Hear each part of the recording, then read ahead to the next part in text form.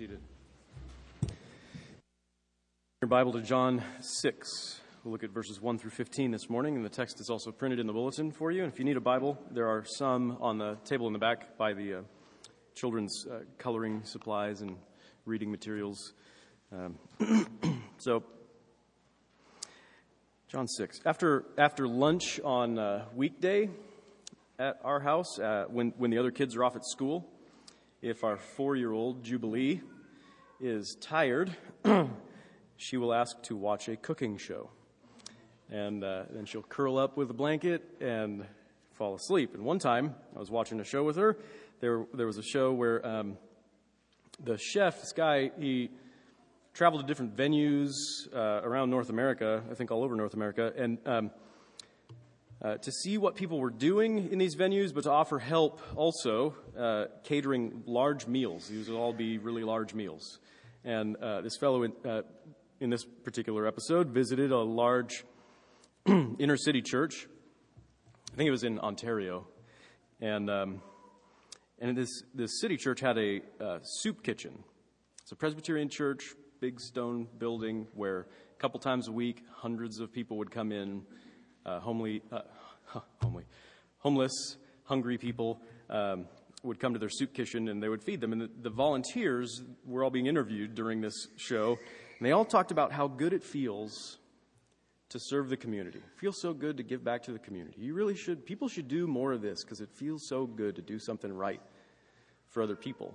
Not so much talking about actually helping other people, but almost in self-centered ways. Like, this feels really great to me to do this kind of thing. And the chef remarked when he was being interviewed, it's just like the parable of the loaves and fishes. It's like, what? The parable of the loaves and fishes? I think I started to explain to Jubilee how the loaves and fishes there's a real historical event, a real miracle that Jesus performed, not a parable, not just a story that he told, but she was already asleep by that point. But it's common to view this account that we're going to look at, the story of Jesus multiplying bread and fish to feed a multitude. It's common to view it as a nice story that's told to motivate you to share your lunch with others, or even to undertake some massive endeavor like opening community soup kitchens so you can feed a lot of people who are hungry. You hear, God can take what little you have and he can multiply it to help others in surprising ways, but it's about much more than that. It's about much more than that. It also seems common, actually, just to take away the fact that Jesus is really powerful. I mean, look at what he can do. This is just a sampling of one of the kinds of things that he can do. And that he can and he does provide for your basic needs, sometimes miraculously. You didn't know where that next meal was going to come from, and yet you never went hungry. But it's about much more than that, too. It is sort of a living parable. Don't hear me saying that it's not a real event. It's a real historical event that's recorded for us in the gospel, but it teaches something of much greater significance. It teaches something of larger significance about Jesus and about God and about his kingdom. That's why it's called a sign. That's why John, when he writes his gospel, talks about so much of what Jesus did in terms of these are signs. These are signs that say something bigger than just the event itself. It points beyond Jesus' ability just to provide enough food, a big enough meal to feed an army. Right? It's more than that. It reveals that Jesus Christ himself, that he himself is more than enough for everyone.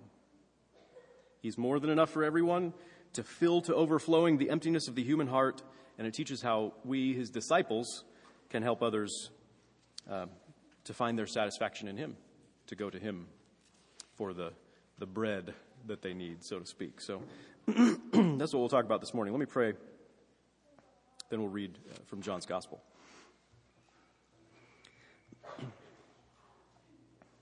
Father, here your word is before us, or rather we are here before your word, and we pray that you would meet us now, that you would satisfy hungry hearts, with Jesus Christ himself, with the vision that we see of him, with his life as it's shared with us in the gospel. We pray that you would help us to understand your word and to be changed by it.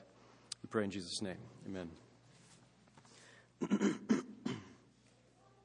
So after this, Jesus went away to the other side of the Sea of Galilee, which is the Sea of Tiberias. And a large crowd was following him because they saw the signs that he was doing on the sick. Jesus went up on the mountain, and there he sat down with his disciples. Now, the Passover, the feast of the Jews, was at hand. Lifting up his eyes then and seeing that a large crowd was coming toward him, Jesus said to Philip, "Where are we to buy bread so that these people may eat?" He said this to test him, for he himself knew what he would do. Philip answered him, 200 denarii worth of bread would not be enough for each of them to get a little. One of his disciples, Andrew, Simon Peter's brother, said to him, "Well, there's a little boy here who has 5 barley loaves and 2 fish, but what are they for so many?" And Jesus said, "Have the people sit down." Now there was much grass in the place, so the men sat down, about 5,000 in number. And Jesus then took the loaves, and when he had given thanks, he distributed them to those who were seated. So also the fish, as much as they wanted. And when they had eaten their fill, he told his disciples, "Gather up the leftover fragments, that nothing may be lost."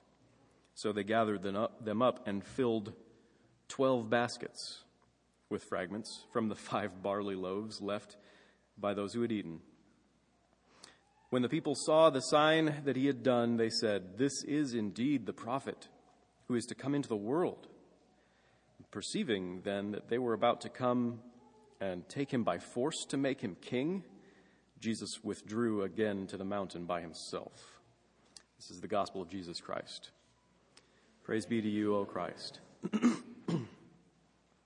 So John's a very theological writer. The writer of this gospel, John the Apostle, very theological writer. In our culture, this is just a little bit of an introductory, like this is how we should learn to read John's gospel, maybe even all the gospels. But in our culture, we think that investigative reporters should have written the gospels as strict historical biographies, just the facts, minimal interpretation of the events so as not to corrupt the transmission of the truth. Right? But John sees the historical events of Jesus' life. He sees them as imbued with deep truths. He sees cosmic, spiritual, scriptural themes tying together in the life of Christ, in the history of the life, in the actual events, the actions, the things that he does. He sees those things because Jesus taught him to see those things. Jesus taught him to look at my life and see deeper, more significant spiritual truths than just the things that I'm doing. Right?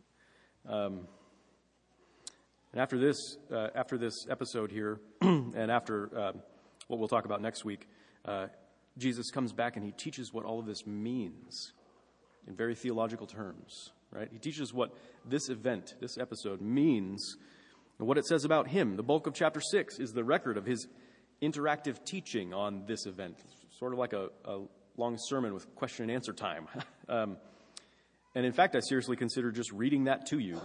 Am I supposed to come up with something substantially different than Jesus' own interpretation of this event? Probably not. Hopefully not. But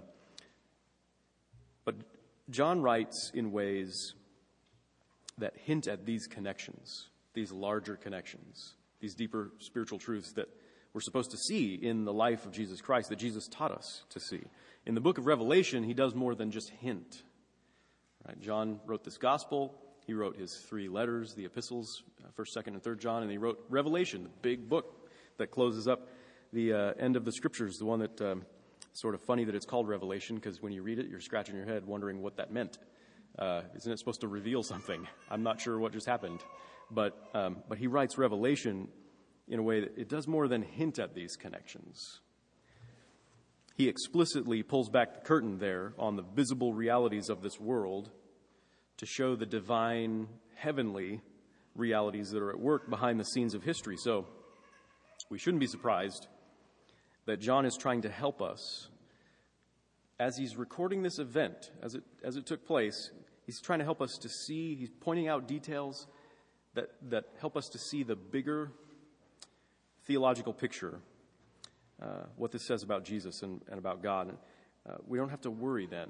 We don't have to worry that we're allegorizing or over-spiritualizing the text, though of course we should be careful to read it as it was intended, as a book of signs, as a book of real signs, things that really happen, that really point to deeper truths about who God is, revealed in the life of Jesus Christ. And these signs are meant to help us to understand and believe that Jesus is the Christ, that he's the Son of God, and that by believing in him we may have life in his name. That's a quote from John's purpose statement later in his gospel in chapter 20. So let's get into it.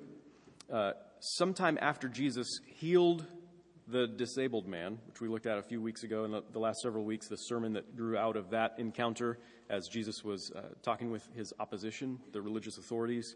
Sometime after that, where he had revealed God's humility to these people, he went from Jerusalem, he went north, not just to Galilee, not just to the normal kind of Jewish part of the region, but to the other side of the Sea of Galilee, right?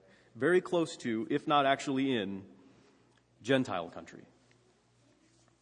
Gentile country, places where predominantly not Jews are living there, right? So John brings non-Jews, he brings Gentiles, the whole world. He brings these people to the reader's mind in a few different ways here. He mentions that the Sea of Galilee is also called the Sea of Tiberias, as it had at that time, very recently, like within the last couple decades, become known, especially by the Gentiles, as this is the Sea of Tiberias. So if you remember, at the time Israel was under Roman occupation, and the Roman client king, if you will, he's the representative of the Roman government who lives and rules over Israel in particular. He was Herod Antipas, who just a decade before the events of the gospel are recorded, so in about 20 A.D., he had established Tiberias, which was a pagan city on the western shore of Galilee, right in kind of the area where the Jews predominantly lived. It was a pagan city there, and he made it the capital of his realm, Tiberias. It was now the capital of this whole country under Roman occupation. So the sea there, where Tiberias was, the sea came to be associated not just with Gentiles generically, but also with that oppressive worldly government of the Roman Empire. And so often in the Old Testament scriptures, in the Old Testament, the sea, the ocean, the sea, is a symbolic image of the nations, of all peoples, usually in their tumultuous, raging, chaotic enmity with God. Right? And we'll talk more about that next week in the following related scene where the disciples are on the sea and Jesus comes to them walking on the sea. But to suffice it to say at this point that the region where Jesus is now, the setting for this episode in his life, it would indicate that this is probably a mixed crowd of Jews and Gentiles. A crowd this large in that area would have included both Jews and Gentiles, non-Jews. It's an idea further hinted at when John mentions that, the Passover's near, the feast of the Jews.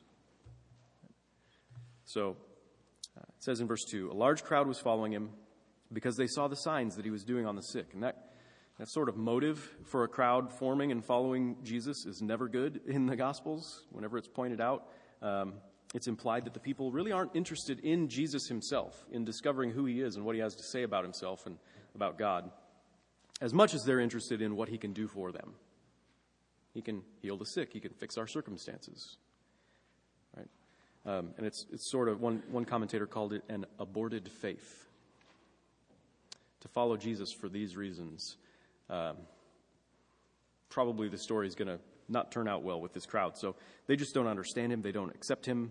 They don't trust him, at least not yet. At least not yet. And spoiler alert, I guess, at the very end of the chapter, you may have read it before, everybody leaves. Everybody leaves him, except for the disciples. So Jesus went up on the mountain with his disciples. He sat down. The Lord meeting with his people on a mountain evokes images of the Exodus. The Exodus, which you can read about in the book called Exodus in the Old Testament, the second book of the Bible, when God met with Israel, his people, at Sinai on that mountain, in the wilderness, having delivered them out of Egypt, having delivered them from Egyptian oppression. At the first Passover, which was commemorated annually with that feast that the Jews were about to observe, they came out to the mountain where God met with his people. And Jesus looks out from the mountain now at a veritable sea of people coming to him. And it probably reminds him, at least humanly speaking, it reminds him, it triggers a memory for him of when Israel was fed with manna at Sinai. So the idea pops into his head, right? So he turns to Philip, who is from nearby Bethsaida. The Gospel's already said, actually probably one of the closest towns to where they are right now. And he says, "Okay, local boy, what do you think? Down to the corner mart for bread for these people?" You can imagine him with the twinkle in his eye, right? Because it says that he said this to test him, for he himself knew what he would do. Jesus is taking this somewhere, and he's starting to engage with Philip. Here's an interesting question to keep in mind. How could Philip have responded in a way that passed this test? Think about that. Maybe we'll come back to that. Imagine yourself in the same situation. What would you have said? Where are we going to get enough bread to feed all these people? Jesus says. Philip answered him, 200 denarii. This is, I think, equivalent to 8 months' wages for a regular job. That much bread would not be enough for each of them to get a little. Seems like an entirely like a reasonable, practical approach to the problem. Actually, Philip he's just okay. So we're supposed to feed all these people now. I don't have a plan. It doesn't seem like there could be a plan. Even if we were rich, we might not have enough money.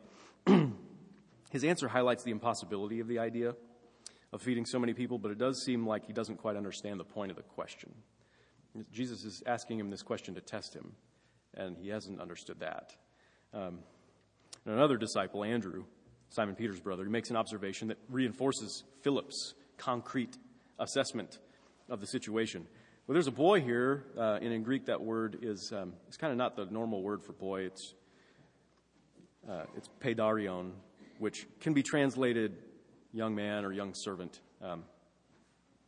That might mean something in a minute, but there's a boy here who has 5 barley loaves and 2 fish.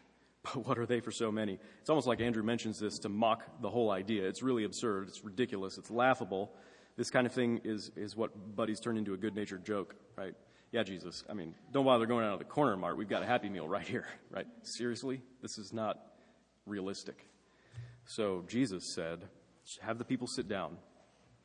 Now, there's much grass in the place. And this is a detail that the other gospel writers mention also.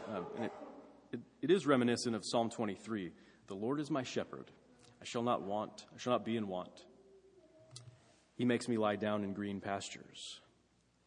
So these men sat down, about 5,000 in number. And the word men here is gender specific. It's sort of uniquely gender specific in this text here. And it's the word for males, not including women and children, which means there were probably 2 to 3 times as many people here in total. So that's a lot of people. Kids, do the math. 5,000 times 3. But it's interesting that the gospel writers, they all have this episode in their gospels, and they all record the number of the men only. And that reminds one of the beginning of the book of Numbers, when God's people, Israel, were about to set out from the mountain, about to set out from Sinai to follow God into the promised land, and the Lord told Moses to take a census of the men who were able to go to war.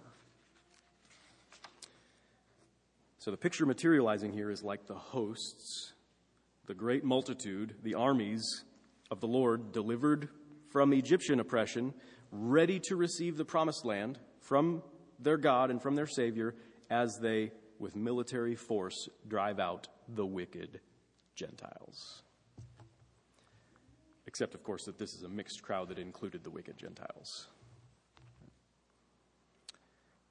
So Jesus then took the loaves, and when he had given thanks, he distributed them to those who were seated, so also the fish, as much as they wanted. And when they had eaten their fill, he told his disciples, "Gather up the leftover fragments, that nothing may be lost." So they gathered them up and filled 12 baskets with fragments from the 5 barley loaves left by those who had eaten.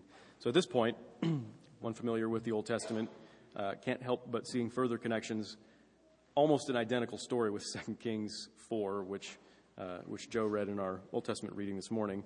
A man came bringing the man of God, bringing to the prophet, bringing to Elisha the bread of the first fruits, the bread of the first fruits, sort of this bread that was supposed to be set aside as an offering to God.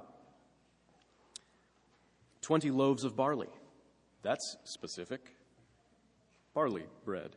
And fresh ears of grain in his sack. And Elisha said, "Give to the men that they may eat." But his servant, and that word translated in the Greek Old Testament is paidarion. It's the same word that applies to the little boy who brought the barley loaves to Jesus. His servant said, "How can I set this before 100 men?" So he repeated, "Give them to the men, that they may eat, for thus says the Lord, they shall eat and have some left." So he set it before them, and they ate and had some left, according to the word of the Lord. Now again, it's interesting that Elisha, one of the things that really characterizes his ministry, throughout his ministry, he kept engaging with the Gentiles. It drove people crazy. It drove the Jews crazy.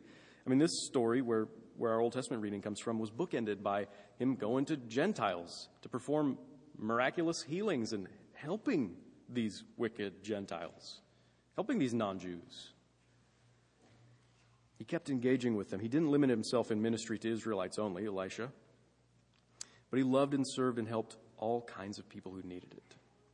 All kinds. When people saw Jesus perform the same kind of miracle that the prophet Elijah had performed, they drew what should be a pretty obvious connection. Here's a prophet.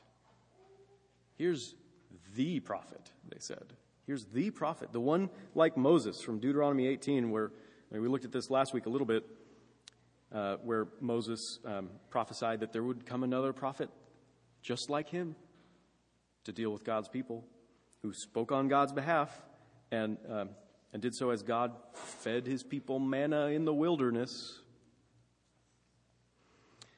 But even though they drew that connection, that Jesus is a prophet, they came to the wrong conclusion about that. Came to the wrong conclusion. They said, "We need this guy to be in charge of our economy. We need this guy to be in charge of our whole country." Right? Just think of what he can do for us. Imagine the welfare system under Jesus. Imagine it. Moses delivered us from Egypt. Jesus can deliver us from Rome. He can get rid of all the wicked people who are the real problem. All those people over there who are the real problem in our country. So perceiving then that they were about to come and take him by force to make him king, which is a pretty big deal when that means overthrowing the Roman Empire, Jesus withdrew again to the mountain by himself. Jesus wanted nothing to do with that agenda, their instinctive agenda. Pretty natural agenda for people to come to this conclusion, right? Just like he resisted the devil's temptation to power in the wilderness, he rejected the world's version of power that these people insisted on, the version that says that power is the ability to get what we want and to exalt ourselves over and against others, our enemies. Right? That's the world's version of power. And that's the kind that Jesus wants to have nothing to do with. If you wrote Jesus' name in on your presidential election ballot, you probably seriously need to rethink your conception of Jesus and his kingdom. Leslie Newbegin said, "Jesus has come to proclaim liberty to the captives, but he will not become the mascot for a people's movement of liberation. To say Jesus is king is true if the word king is wholly defined by the person of Jesus. It is false and blasphemous if Jesus is made instrumental to a definition of kingship derived from elsewhere. False and blasphemous to want to make Jesus this kind of king. So he walks away because the people had misunderstood him. They'd misunderstood. He points that out later. Even his own disciples misunderstood. In the other Gospels, it says they didn't understand about the loaves, right? Makes it explicit. How should we understand him? How should we understand this miracle? What's happening here that is apparently easy for people to overlook and get Jesus totally wrong? What is it? And again, we'll look at that over the next several weeks as he explains quite a bit of it in his sermon, but let me just point out this one thing. This is the main takeaway. This is the deep point, I think, of the event, the thing that the whole world overlooks and misinterprets. Out of the Lord's thanksgiving comes the life of the whole world. Out of the Lord's thanksgiving comes the life of the whole world. You got a couple things in the passage that remind us now of the table, right? We're going to have the Lord's Supper in a few minutes. This all took place near the time of the Passover, and the last Passover was when Jesus instituted the Lord's Supper with his disciples. He enjoyed that meal, that last one, with his disciples and instituted and gave us instruction to do this in remembrance of him. The Lord's Supper, also known as the Eucharist, the Thanksgiving. That's what that word means, the Eucharist, the Thanksgiving, because of the fact that at the Lord's Supper, Jesus gave thanks. And it's something that we see in the Lord's Supper, in the meal that he's distributing here, in this miraculous feeding. Jesus gives thanks to his Father. Raise your hand if you did not overlook that. I overlook that every time I read this passage. This passage is about his power in the miraculous feeding, right? He gave thanks to his Father. That is to say, he has a relationship with the Father. He has a real one. He has a good relationship. God the Son has always had this relationship, but now he's also a human being. And as a human being, he has this good relationship with God as his Father. And it is unique. It is absolutely unique. This doesn't just tell us that we should pray before our meals. Right? It's not recorded there just to give us the indicator that, yes, when you sit down as a family, you should always pray before a meal. Something unique is happening when Jesus gives thanks to his Father. His relationship to the Father is unlike any other human being's relationship to the Father. It is characterized by absolute, humble, happy gratitude. The Son is completely thankful and grateful to his Father. And it's because he's this one, and it's as this one with a relationship, who has this relationship to the Father, that in his giving thanks to the Father is found our life. This may be hard for us to get our minds around. Our life is found in his right relationship to his Father. That's where our life is found. His receiving from the Father and responding to the Father the way it should be. That's our bread. That's our life. That's our spiritual life. That's our eternal life. He's the human who takes our humanity. He takes our humanity and he restores that humanity to life with God, the way it was always meant to be, because he's also the God who lives with God forever. And we find our life as we eat this bread.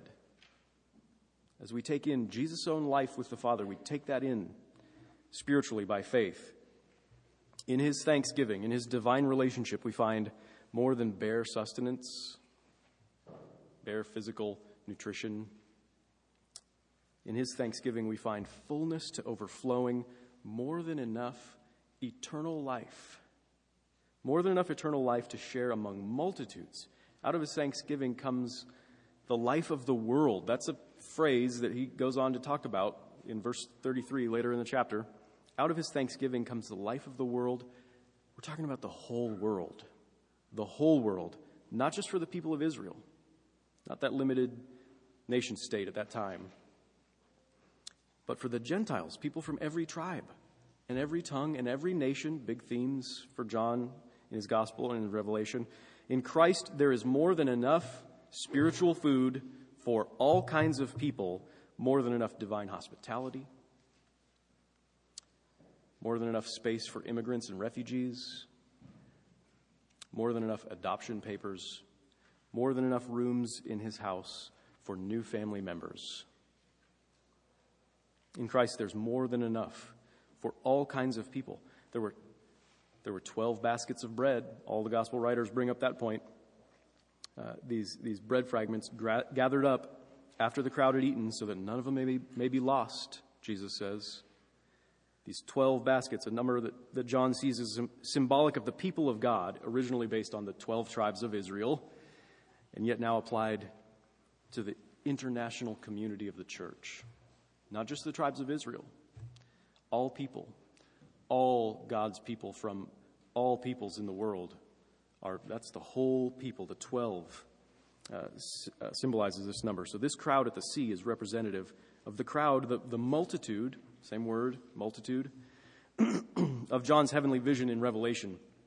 The multitude that's made up from every nation, that like the roar of many waters, praises God and his Christ for salvation. And that's good news for Gentiles like you and me, probably every single one of us in this room. It would be a mistake to reduce Jesus to a free lunch, to reduce his salvation to some earthly comfort, or even to a great example to get us out there working in the soup kitchen. It would be a mistake to reduce Jesus and his salvation to that. Those things are good. Food is good. To have food is good. To share food with the hungry, that's good. But Jesus is bigger than that. God welcomes you into his people, into his household, his family, his very life. He welcomes you all the way in. He does deliver you from oppression. Not Roman oppression, necessarily, not Egyptian oppression, not ultimately. He delivers you from the oppression of sin, of your self-centeredness, and the spiritual death that comes from that. He does feed you always on the life of his beloved Son, Jesus Christ. God feeds you always. And as his people, as his disciples, he sends you out with this bread, just like he sent his disciples out. Hey, have them sit down and feed these people. He sends you out with this bread, the relationship of the Son to the Father, for our life, for our eternal life, to share that with the multitudes, to see the gospel of Jesus Christ, the Word of God, multiply, as the Bible frequently puts it, to see the Word of God multiply for salvation to the ends of the earth. How should Philip have responded to Jesus' question? With eager anticipation, looking to Jesus to provide for the needs of the multitude. So let's look to Christ together and let's carry him and his relationship to God. Let's carry him to our neighbors, and let's expect to see his grace more than sufficient. Let's expect to see his grace superabundant. There's more than enough for everyone, after all. Amen. Let's pray. Father, we pray that by your Holy Spirit you would teach us to see Jesus and to find our life in him. The fact that he has lived the perfect human life in relationship with you. Let us dwell on that. Let us not pass over that too quickly. Let us never get over that, actually. Let's help us to fix our eyes always on Christ and his life with you, and the fact that you share this all with us as a free gift of your grace. It's something that we don't deserve, and we marvel at your grace for sharing this life with us, the life of your Son for our life. And we pray that as you help us to more and more have an appropriate response of thanksgiving like that of your Son, that we would also be interested in more and more engaged with our neighbors, with our friends and family, even with our enemies, in ways that we would seek to carry this bread of life, this bread from heaven, the life of the world, Jesus Christ himself, and share him with those who are hungry in ways deeper than just physical. We pray that you would help us not just to be faithful to you, but to be eager in our anticipation of who you are and what you can do, that you will create fullness to overflowing, that the gospel will multiply. We pray that you would help us to see that. We pray it in Jesus' name. Amen.